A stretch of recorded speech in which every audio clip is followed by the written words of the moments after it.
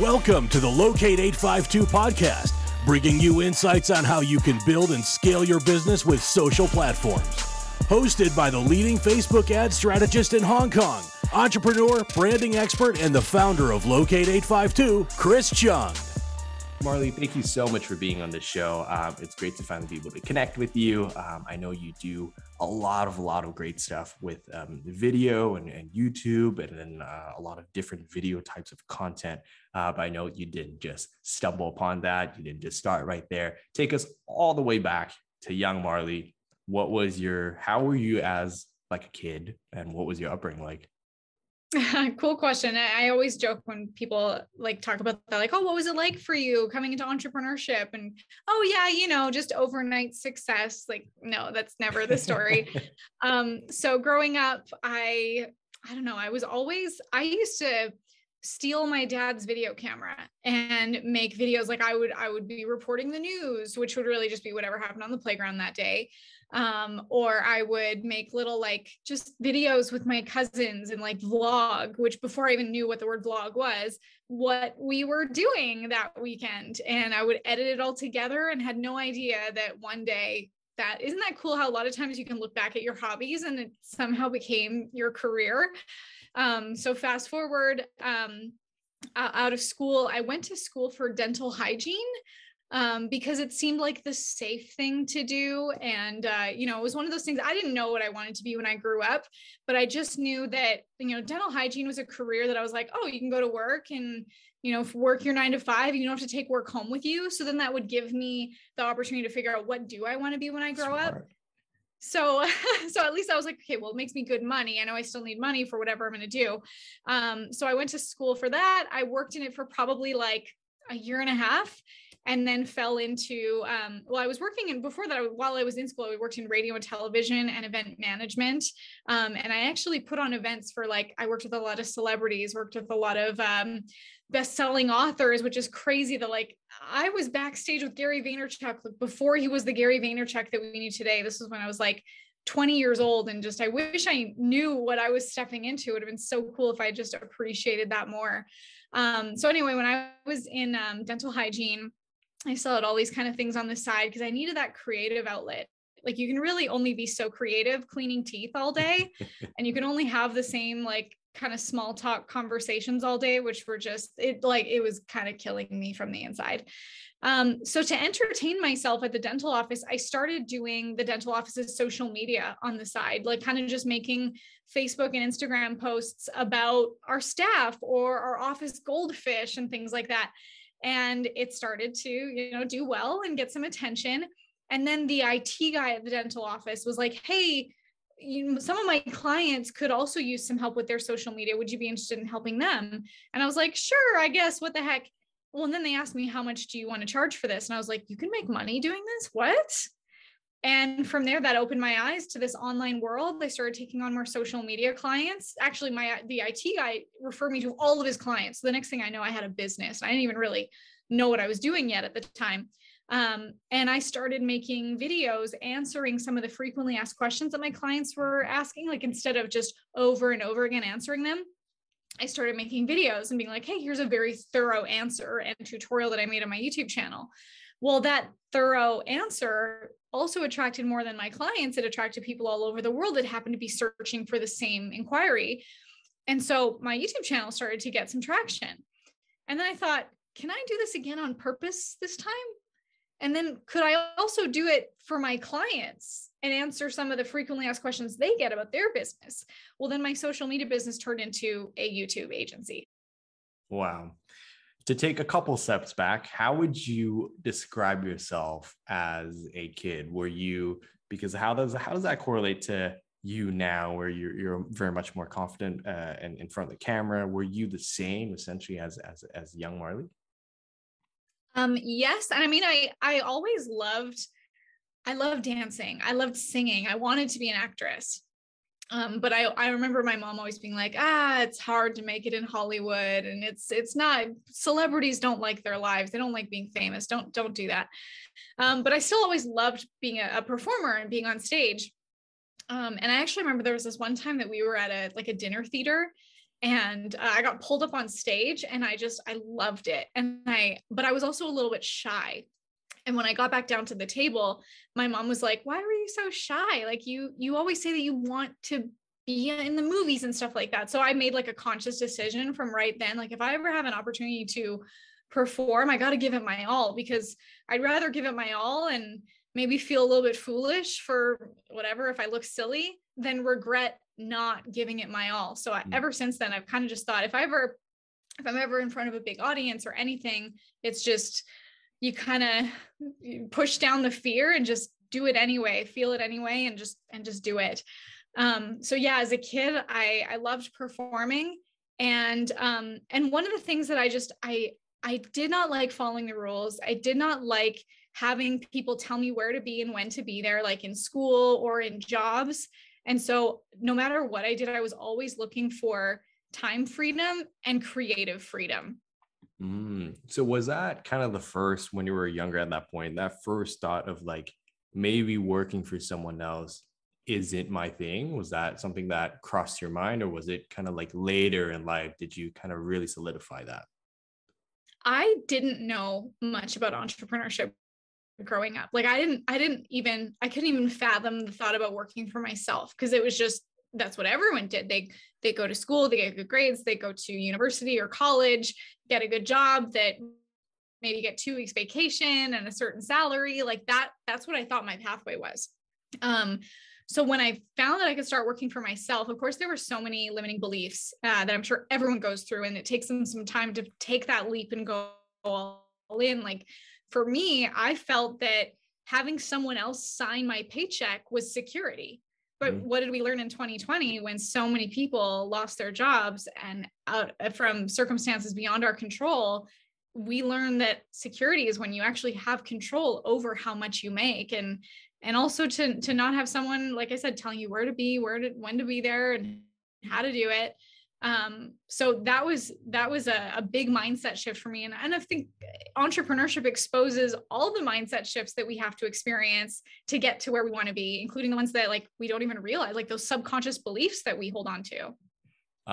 When you were around 20 years old and you were starting to do the event stuff, what are a few of the funny stories that you remember, and what are some of the biggest lessons that you've learned? Oh, so fun.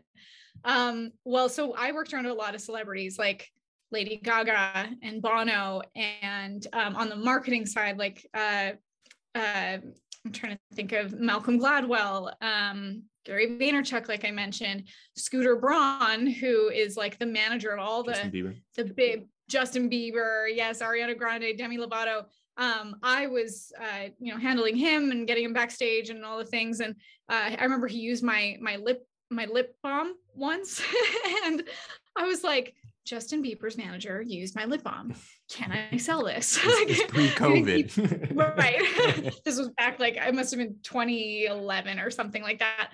But yeah, I was like, can I sell this?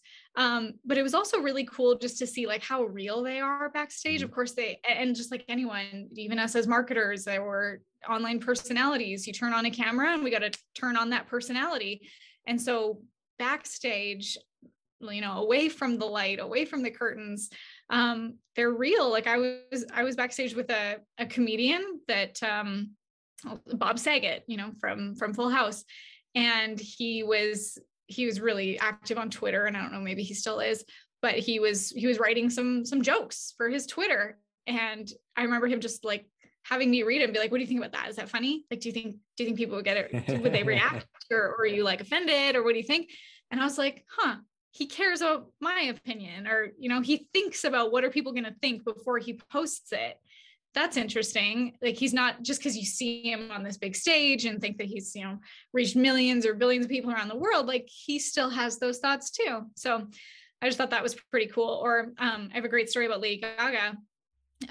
There was this one time that one of her fans, like, he used to travel all over to see her. Like, he would go from show to show and wait outside her tour bus and hope that she would see him. And she's really personable with her fans. Like, she loves meeting them, and she remembers their names if she's met them multiple times, which I just think is so touching to know how many people she meets and to know that she actually has a relationship and a connection with her fans. So we had met Lady Gaga outside of her hotel, kind of, seeing her there. And she gave us tickets to go to her show that night. And this was when Just Dance came out. So she was pretty new, like not the huge star, but I mean, she was still in, she was in the news wearing the crazy clothes back then. People knew who she was, but she was still fairly new. So it was me and my colleague, and then also this young man who had traveled all over to see her. And so she said, go to Will Call at 7:00. Your tickets will be there. Just they're under this name. And so we go there, and it's the three of us, my friend and also this young man. And so we go up and we say our names, and they're like, no, there's no tickets for you. And we're like, oh, what? And they're like, sometimes they're late. Like, don't worry, you can just keep coming back. They'll probably show up. And so we keep going back. No, they're not there. No, they're not there. And we're like, shoot, well, what do we do? We're all dressed up for the show. And this young man has a panic attack, and he's so upset. He's freaking out. He's like, Gaga doesn't love me. And we're like, no, don't worry. They're probably still coming. Like, don't worry. That doesn't mean that. And it's out of her hands. And he kind of freaks out, and he just he leaves, which was so sad because the ticket showed up. So we go get the tickets, and we're sitting front row. Perez Hilton is sitting next to us. We also have backstage passes. And so we go backstage after the show, and so we're we go see Gaga. A bunch of people are in line getting autographs and stuff. And we go to see her, and she's like, hey, Marley, Steve, how are you? And saying hello and everything. And she's like, what did you think of the show? And, we tell her we loved it, of course. And she goes, wait a minute, where's Kyle? And she remembers, first of all, she remembers our names. And she asks, where's Kyle? She expected him there. And we're like, we're so sorry. Here's what happened. He got upset. And she's like, gosh, so heartbroken. And so she takes my friend Steve's phone, and she calls him from Steve's phone. And she's like, Kyle, I'm so sorry. That was unintentional. That was never supposed to happen. My manager's going to get in touch with you tomorrow. We're going to fly you out to our next show. Wow. And years later at her next tour, we ran into Kyle again. And sure enough, she actually did that. And I just thought, wow, those are the stories that you don't hear in the tabloids or in the celebrity news that, I wish people knew just how amazing she is. And I've met some really nice, and I've also met some, maybe they just had some moments, maybe not so great celebrity encounters. But I guess that was something that I learned from Gaga. And also Bono was one of the most incredible celebrities I also met, that just heart of gold, real genuine people that, I from my experience, the fame didn't get to them in a bad way. I might have just missed it when you said it at the very, very beginning, but how did you get into from studying and then get into working with celebrities for the different events? So I was working in radio and television as well. So I worked in radio and television while I was in school for dental hygiene, and even and before that. And so so at the radio station, I was often producing, so if there were concerts, I would go backstage, or I would do interviews to get the little clip for the radio show the next morning for their popular morning show. But then I also had some friends of friends that were paparazzis. And this was in Toronto in Canada. What these paparazzi would do is, instead of these kind of middle-aged grown men approaching the celebrities to ask for autographs that they likely assume are going to be sold, they hire cute young girls like me and ask them to, have them go to meet the celebrity and ask for the autograph, which then the paparazzi later sells. So how long were you in that kind of business up until when you decided to leave? Well, it wasn't actually too long. So I didn't do the paparazzi assistant for too long. But the radio and television thing, I was in that for about a year or two. And then I decided to leave that because it was, unstable, like my mom had encouraged me and warned me about growing up, a little unstable and a little cutthroat and a little bit of egos in that industry. And it kind of broke my heart a little bit, but also taught me about, inner strength and where to get your own self-worth from instead of finding it externally or from opportunities or bosses or the people around you. Did it ever cross your mind when you're in those rooms with these big time celebrities that not everyone gets to be where you are right now? So maybe you should leverage that situation the best of your possibility and take that and better yourself, or potentially set up new opportunities from that? I wish I was that mature at that time. I think in that moment, if to me, it was really exciting to be around these celebrities for a few reasons. Like, of course, these were people that I grew up watching on TV or listening to on the radio, and was just thrilled to be in their presence. But also at the time, I honestly was in a place where I found my self-worth, like I said, from the people I was around. So it was like, look at me, if you want to be famous, stand next to it. Look at me next to these celebrities. And I think that was part of what led me to realizing, oh, wait a minute, that's not happiness, and that's not your self-worth. And there's a lot of people, in any industry really, who are not happy, and money doesn't equal happiness, and a level of popularity doesn't equal happiness. So I remember, especially being around the celebrities or around the best-selling authors or the speakers that I'd work with, I remember always wanting to get to know them behind their expertise. Like, I remember speaking to like Scooter Braun, for example, him being the manager of all these huge pop stars and everything. I wanted to know about his relationships. I wanted to know about what he did that made him so successful. I wanted to know about like his habits and routines and things like that, because that's how I also, I wanted to grow in those areas. But I certainly look back on that and go, man, I would have asked different questions, and I probably would have maybe, I don't know, networked or just thought about it differently. I had no idea what I was going to grow into today, but I also recognize how that did shape who I am today. Like, whether it was just kind of maybe something I heard offhand, or I didn't, for example, one of the events that we used to host was about leadership, and I didn't really understand what leadership was. I thought about like, sports teams and there's a leader or whatever, or management at companies. And this was at the time where I never saw myself being a leader of a company or working for myself. So I think that kind of opened the door for me to see like, wait, your desire for time freedom and creative freedom, and to like set your own path, that is leadership. And you can also encourage that for other people too. I had no idea at the time. You just mentioned about you're fascinated by habits and routines and Scooter Braun. Are there a few commonalities that you found across, all the celebrities and all the people that you've met that are highly successful, that are common denominators of why they're that successful? I feel like, and it almost seems obvious, but because we hear it so much, it's like they all wake up they all wake up early. And the big part of that too is like they also all go to bed at the same time, and they have this like very structured sleep schedule, and then that puts them into a routine. But then it's also their sleep, and then their food, their nutrition, which also seems so obvious. Like these are performers or artists or leaders that are making a huge impact on the world. Like it really should be way more important than I'm sure that we just get distracted and then don't think about, to really like, I love how Alex Sharfman talks about, he's like, you are $1 million racehorse. Like if you have $1 million racehorse, are you going to be feeding it junk? Like, no, you are going to make sure that you get the most premium quality nutrition.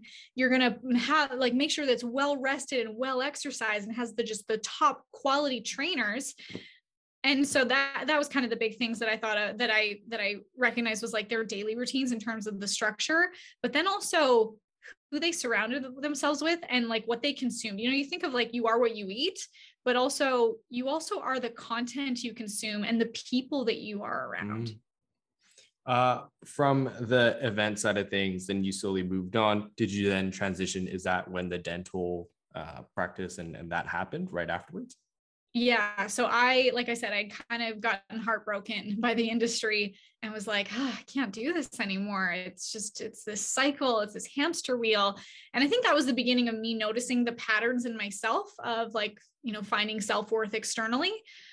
So I kind of went back to my education, my roots in dental hygiene, and knew that this was just going to be a temporary thing while I took the time for some inner exploration and discovery. So yeah, I really only lasted in it for about 1.5 years. And I like slowly started to, my time dwindle. I'd like work like 4 days a week and then 3 days a week and then left. How long were you starting to work there before you decided to say, hey, let me mess about with some of these video content and start filming it? Like what sparked it? Because there must be a spark that made you randomly pick up a camera and say, hey, I want to film this little videos here and there. Was it something that you saw? Was it something that you heard? It was pretty quick. Like I remember meeting that IT guy that I mentioned to you in like the first 2 weeks of working at the dental office. And so let's see, that was probably like April. And by August, I had my first client. And first client from like finding my videos. So it was pretty quick in that maybe like 4-month window that I started making videos. And even like while I was in school for dental hygiene, while I was working for radio and television and these events, I was making videos for my social media to show what I was doing and show the behind the scenes. And I had a blog where I was kind of writing about all the things that I was experiencing. So I was always creating content, but I had no idea what for. Like there was no monetization or marketing behind it. It was just me kind of expressing and learning through. I feel like when I write, I process. Mm-hmm. And so writing and creating content has been very like therapeutic for me. I feel like everyone always remembers their first client. What was that first client for you like? What was that experience? How much did you charge? And what service did you provide? It was a plumbing company, which I thought like, this is going to be awful. So boring. What am I going to talk about? Toilets and leaky faucets? This is going to be terrible. So they were so wonderful. This plumbing company, it just felt like a family. It wasn't a family operated business, but the people there, they just loved working with each other and they loved what they did. And it wasn't just about toilets and leaky faucets. It was about like having a well operating home that's safe. And, there's more than when it comes to plumbing. It's not just about your pipes. It's also about like your furnace. And I actually years later had a carbon monoxide leak in my house, and guess who I called? Like these people, saved my life.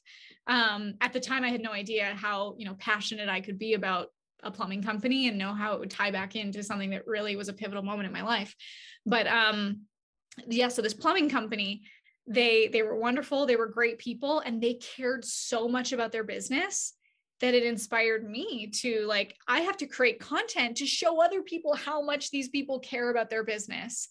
And you asked about how much I charged, which is the funny part of the story is I had no idea how much you should charge for this. Like I think I joined a Facebook group probably a week after I had already sent out my proposal for them. But I was like, I don't know. Okay, so let's say if I spend this much time on it and do this much content, $2,000 a month. And that when I joined this social media managers Facebook group to be like, how much are you guys charging your clients? A lot of them were like $500 a month. And I was like, what? I don't know where I came up with $2,000, and they said yes. And you know what? There's nothing wrong with charging $2,000. That's a fantastic price point for a social media manager. And if you are someone that is hiring a social media manager, you just make sure that you have the deliverables that's delivering that much value. But that was a really great experience for me, because then that gave me the profit margins to reinvest in my education so I could become a great social media manager. And I also knew that I was charging them at a price point that like they had skin in the game and I had skin in the game. So I needed to get the best results for them. So I learned about social media. I learned about email marketing. I learned about video marketing. I learned about YouTube, and I poured that all right back into their business. And I stayed with them like that. They were a client of mine for 2 years. It might've even been closer to 3, but like, I think that says a lot too about how long they kept me with them. For your original proposal, were you only actually going out there to create the content and film the content for them, or what did that entail? Yeah, it was like I was going to make them daily content for Instagram, Facebook, LinkedIn, write a couple emails for them every month, and that I would go to their office once a week to take some pictures and videos for that content. Gotcha. And so from that first client then on, how did you then grow to step 2, step 3, step 4? What was the next couple steps? Yeah, a lot of it was word of mouth, especially from this IT guy that I mentioned. And then a lot of it was just me also getting loud about it on my own social media to say, like, this is what I'm doing as a service.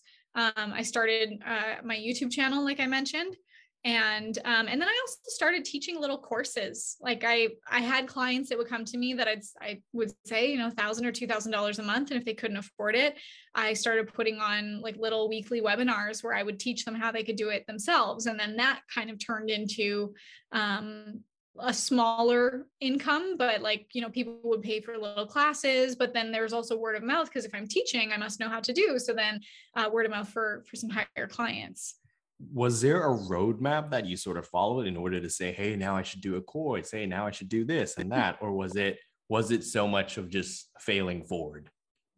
I would say the latter. Yeah. Failing forward, that I was just like, well, what would I need? Like, and I think that's also really cool to think about when for you as an entrepreneur or a service provider or whatever, you are often speaking to a previous version of yourself, right? Like if I think of, who I was 3 years ago, even 3 months ago, it doesn't have to be a long time ago.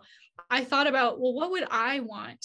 What did I need when I first started out as a social media manager? Well, I found these Facebook groups where I was able to talk with other people, but then I know that I looked for courses to tell me, how do you do this? How do you monetize your social media? How do you grow at the time it was like for like, that's what I found on Instagram. Like, how do you grow your Instagram? So yeah, I just kind of created like, what would I want? And then I made that. And did you then, at that point, were you reinvesting all the money that you've made from the clients into learning, into back to yourself, or were you using that somewhere else? Yeah, I invested in a lot of learning. But then I also started investing in my team. Like I knew that I can't do this all myself. However, I will say like it was not quick to start hiring a team, because remember, I didn't know anything about leadership or management. And I also felt like I got to keep all the money for myself. Like I have to, and I was still like part-time as a dental hygienist and wanted to keep saving more money before I decided to leave that, thinking I needed a big cushion just in case, we always kind of feel like we need a backup plan or something. So I started hiring just like little contract jobs. I found like a little graphic designer to be able to help me with some just social media posts. If I could be like, here's the captions, can you design a post for it?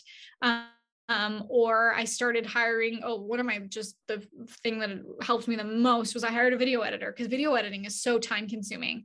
And so that freed up a lot of my time, but I learned how to hire people in a way that was really cost effective for me and also blessed the lives of these other people. Like I found people in the Philippines, I found people in South Africa, South America, that their cost of living was lower, that I could pay a lower price point for our cost of living.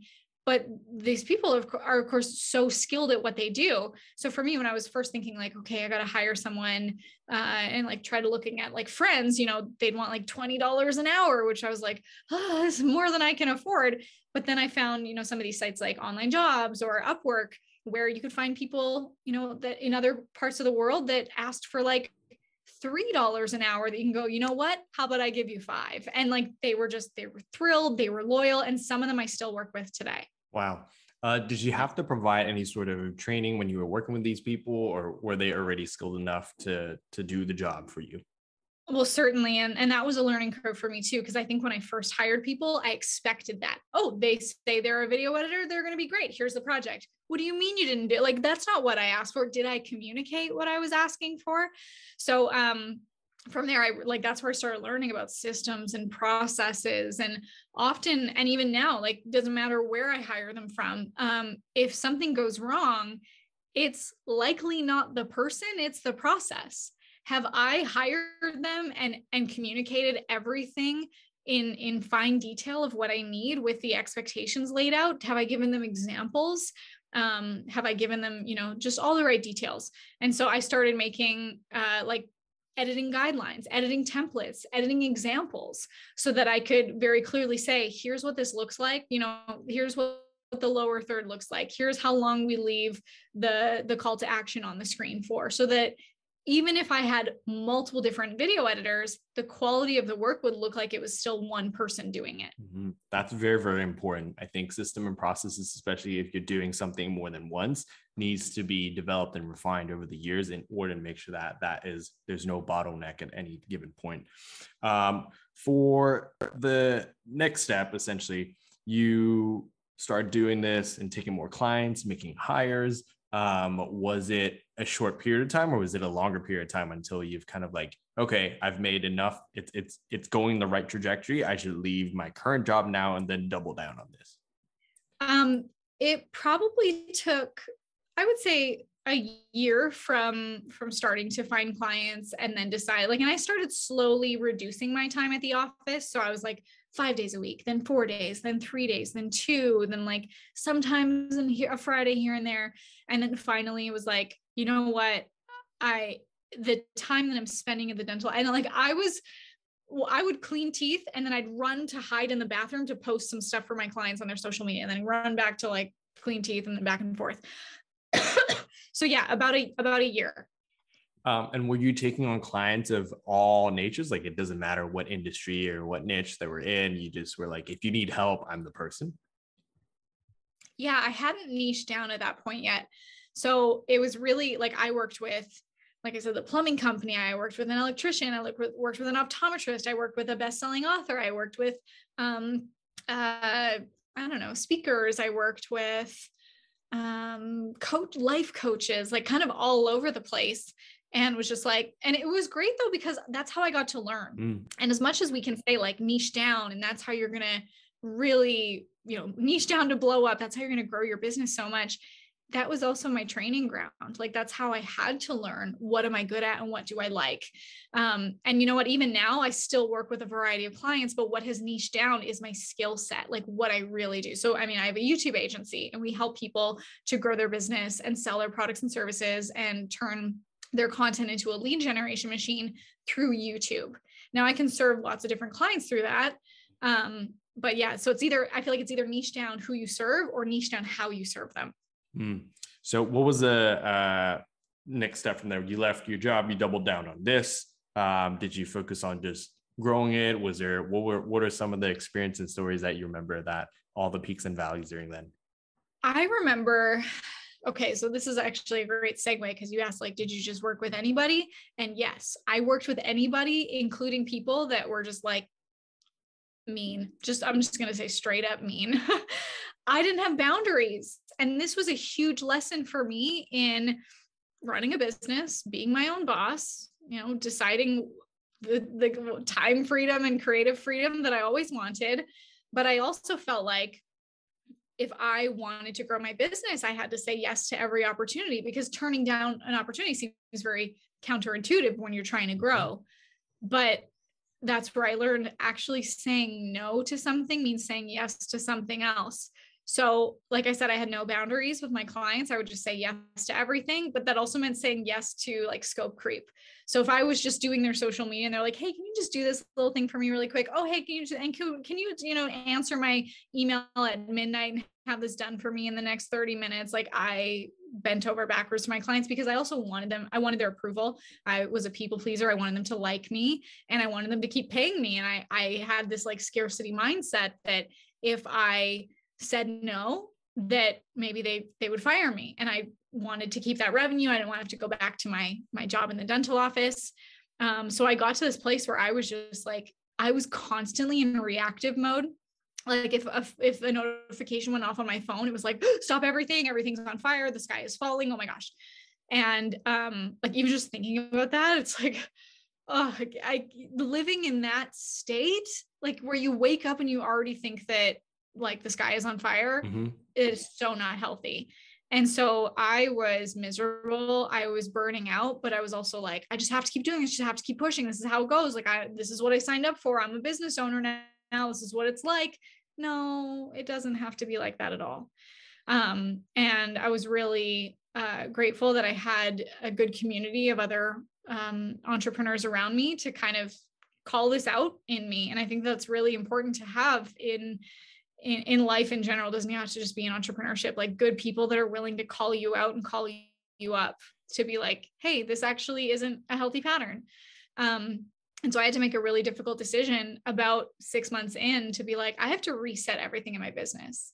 I have to fire the clients that I completely take responsibility. I have not set boundaries with. I have taught them that it's okay to treat me like this. I have taught them that it's okay to call me at any hour of the day or night. And now I have to change that. And so I let go of like almost half of my clients, maybe even more than half. And it got me to a place where I was like, kind of in fear about like, what do I do about my revenue? You know, I left my 9-to-5, left my job, and I've now let go of half of my clients because I couldn't afford to, but I couldn't afford not to. Like, I knew that if I kept going down this path, I was going to like just completely burn out and maybe get myself sick. And I was miserable. It was like desperation had to change. But then I truly believe that like when you create space by eliminating negativity or what's not meant for you, that space can't just be left empty. Like, it has to be filled. Opportunities showed up, people showed up. And within weeks, like, I was worried that I was going to have to, you know, maybe put money on my credit card or borrow or something. But I got 2 clients or something that paid me more than I had ever made before. And it was like, that was my highest revenue month ever. And that was, I have to look to that as evidence in any time in my business where I make a risky decision or take a leap to be like, this has always worked out for me in the past when it was for the intention of, you know, taking care of myself, putting my self-care first, and also serving clients that I feel like are in alignment with who I am and what I want. Wow. I think I've experienced the very much the same when you mentioned about waking up and guessing that the second you tap your phone, there's going to be 10 emails about people that are, this has gone wrong, that has gone wrong. That brings back a lot of memories. Once you fired half of your clients and then you've only focused on the good half and you start getting bigger and better opportunities. Was that time the time where you focused on strictly on YouTube and also video, or were you still doing some of the other stuff? That was actually my segue, I think, which was fantastic. One of the big clients that I mentioned that came in this month, where I thought that I was going to, you know, have my lowest revenue turn out being my highest revenue. One of them was a very high level executive coach. And I had been doing YouTube for myself and for some of my little local clients. And she, like, her content, she was, you know, she's also a best-selling author. She was doing really well for herself online. And I was like, do you realize how much you grow and how much more impact you can make if you were also on YouTube? And so I started helping her with that at a distance. Like, I was in Canada, she was in North Carolina. And I would send her, like, here's the ideas for the content. Here's your outline for your scripts. Film this and then send it back to me, and I'll take it. Create all the footage or I'll edit all the raw footage and take it from there. And so that worked for a good amount of time. And we were growing her YouTube channel. It was fantastic. And then she was like, you know what? I have an idea. Like, can we just like film a bunch of this content all at once so that I don't have to keep sending you new content every week? And that's where I started learning about batch filming, because I was the same, that I would film, like, I would wake up every Sunday, which is supposed to be family day, but here I am at this time. I didn't have boundaries for myself either. And so I would be like, okay, I got to film a video for my YouTube channel. Okay, what should I make? Okay, I'll make a video about Instagram. Okay, what kind of topic? And I'll write this. And I'd create the title and the script, and I'd set up my filming equipment, and then I would film myself with like no outline. I would just kind of ramble all over the place. And then I would like edit it. It would take me a whole day to make one video. But then when this client was like, oh, it's just hard, like, sending you all these every once in a while, can you just do like a bunch in one sitting? That was an epiphany for me to be like, oh, that makes so much sense. Like, batch the titles, batch the scripts, batch the filming, batch the editing, batch the publication. And then that's where everything changed, where I went from being a social media manager to a YouTube agency. And for the next like 2 years, I was flying all over the United States from client to client. I would spend like 3 days with them and create 6 months of content, and we would create all of their YouTube content within these 3 days. And then I'd go to the next city for the next client. And it was like, I was on tour all the time, just creating YouTube content. And that's how everything shifted from YouTube, from social media to specifically niching down into YouTube. Wow, I think this is a very, very good segue into the next question, which is more so of a tactical question. With working with so many people and you having to batch everything within, from client to client over this very, very short period of time, how did you come up with the ideas for different clients for different pieces of content? And is there a structure that people should follow if they are trying to create content themselves? Yeah, well, and coming up with the ideas was actually pretty simple. And I think it comes down to learning your audience and what they want. And of course you can think about, like I said, you're often serving the previous you. So you can think about, what did I need? But more importantly than that, because we don't want to create content based on hope or based on intuition. We want to create based on what our audience is actually asking for. So we look at, what are the frequently asked questions that I get on social media? What are people searching in the search engines? Like, we can look at tools like SEMrush or answerthepublic.com to see what are people actually searching for, and create videos on exactly that. What are the videos on YouTube that have a lot of views, that obviously people are looking for that kind of content? And then we just make content answering that exact inquiry or question as well. And then as for like, how do we deliver that content? Yes, we do have a framework for creating the content in a way that people are going to keep watching. Because like I mentioned, I would just turn on my camera and ramble. Well, that, like, I'm not an eloquent enough speaker to be able to just ramble about something and somehow it fall into place and make sense. So we create a formula where, you introduce yourself, you introduce the topic of the video, and then you tease what's coming up in the video. So we call them content hooks, where you're saying like, what's going to be revealed if you stay through to this video. So you could say things like, hey, I'm going to share with you my top 5 tips to losing weight without diet pills, shakes, or even exercise. And make sure you stick around for tip number 5, because if you miss number 5, everything 1, 2, 3, 4 are not going to work. So make sure you stay around for the whole video. Okay. So then you just go one step at a time. Okay. Reveal number 1, number 2, number 3, number 4, number 5. Then at the end of the video, you kind of recap and then lead into your call to action, where you then direct them to maybe a lead magnet or a webinar or a Facebook group or something, so you can continue the relationship. Wow, I know you've now developed a much bigger agency compared to where when you first started. You've spoken on stage with Russell and Tony. What are the main clients that you now focus on serving, and then how do you structure that in order to give them the most amount of impact? So the clients that we work with are typically people that are like coaches, consultants, service-based businesses. People that typically they need to be online and they need to be an attractive character of their business. If someone comes to me and they're like, I want to have a YouTube channel because I know it'll grow my business, but like, I'm afraid of the camera, and can you do this like without me being the face? I can't, no, because also people fall in love with people. Like you think about any company or brand or person that you invest in, like you do because you are emotionally invested in them before you financially invest in the program or the product or the service.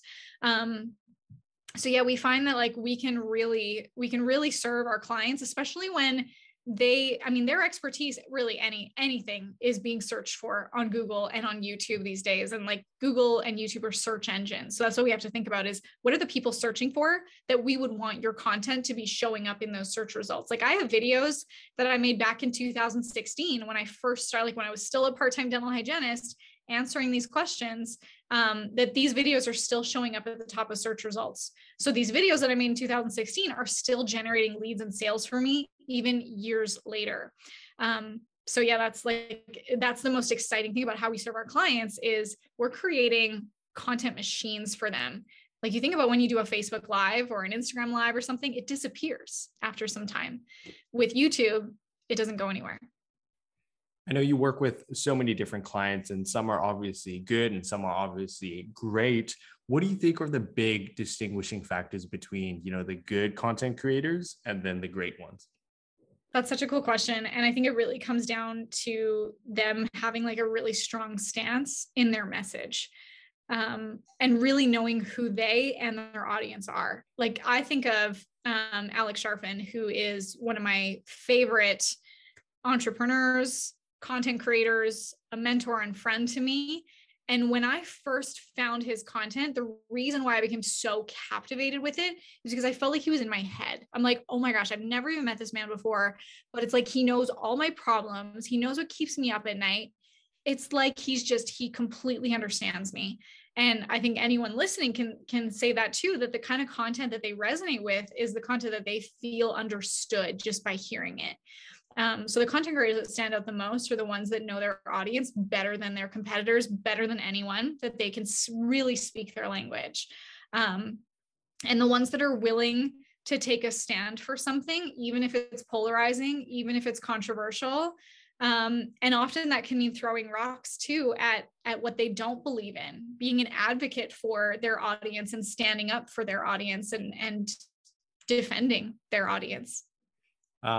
Amongst all the content creators on YouTube and people that you work with in 2021, almost 2022, what are some of the common mistakes that you see a lot of beginning entrepreneurs make when it comes to videos? So I kind of have this joke in my community. We actually have t-shirts that say #StopThePop. And what I mean by that is how often, and I have done this, you have done this, I'm certain that everyone has done this. So I'm not making fun of anyone, but I'm just making us aware of this, because when we are aware of what we're doing, we can decide to change if we want to.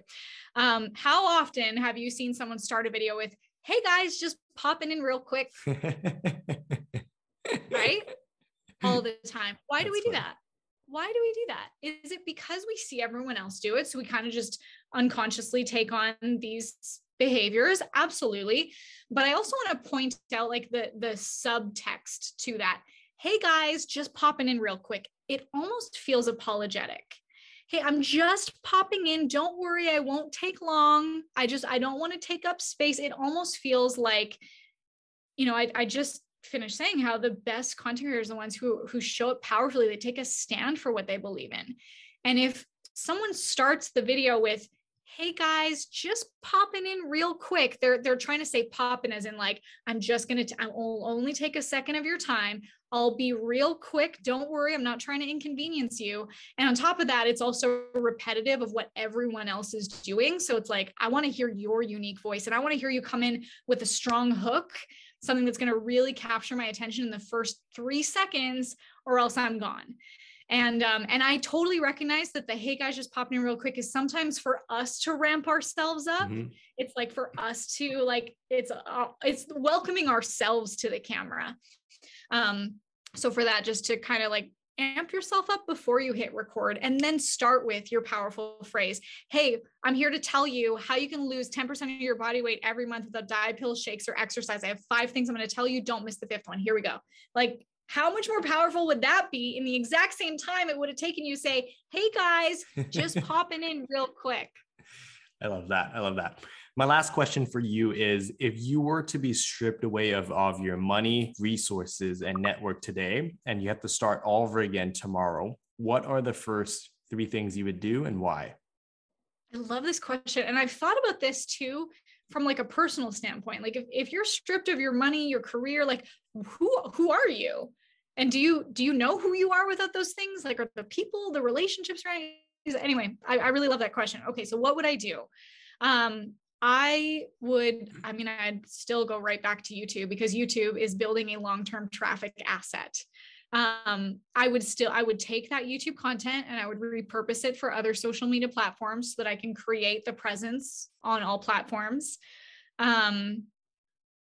I think that search engine content is really important. So YouTube being a search engine, I got that covered. I would also have a blog for written content, because sometimes people like skimming through written content instead of watching videos. So I would do that as well.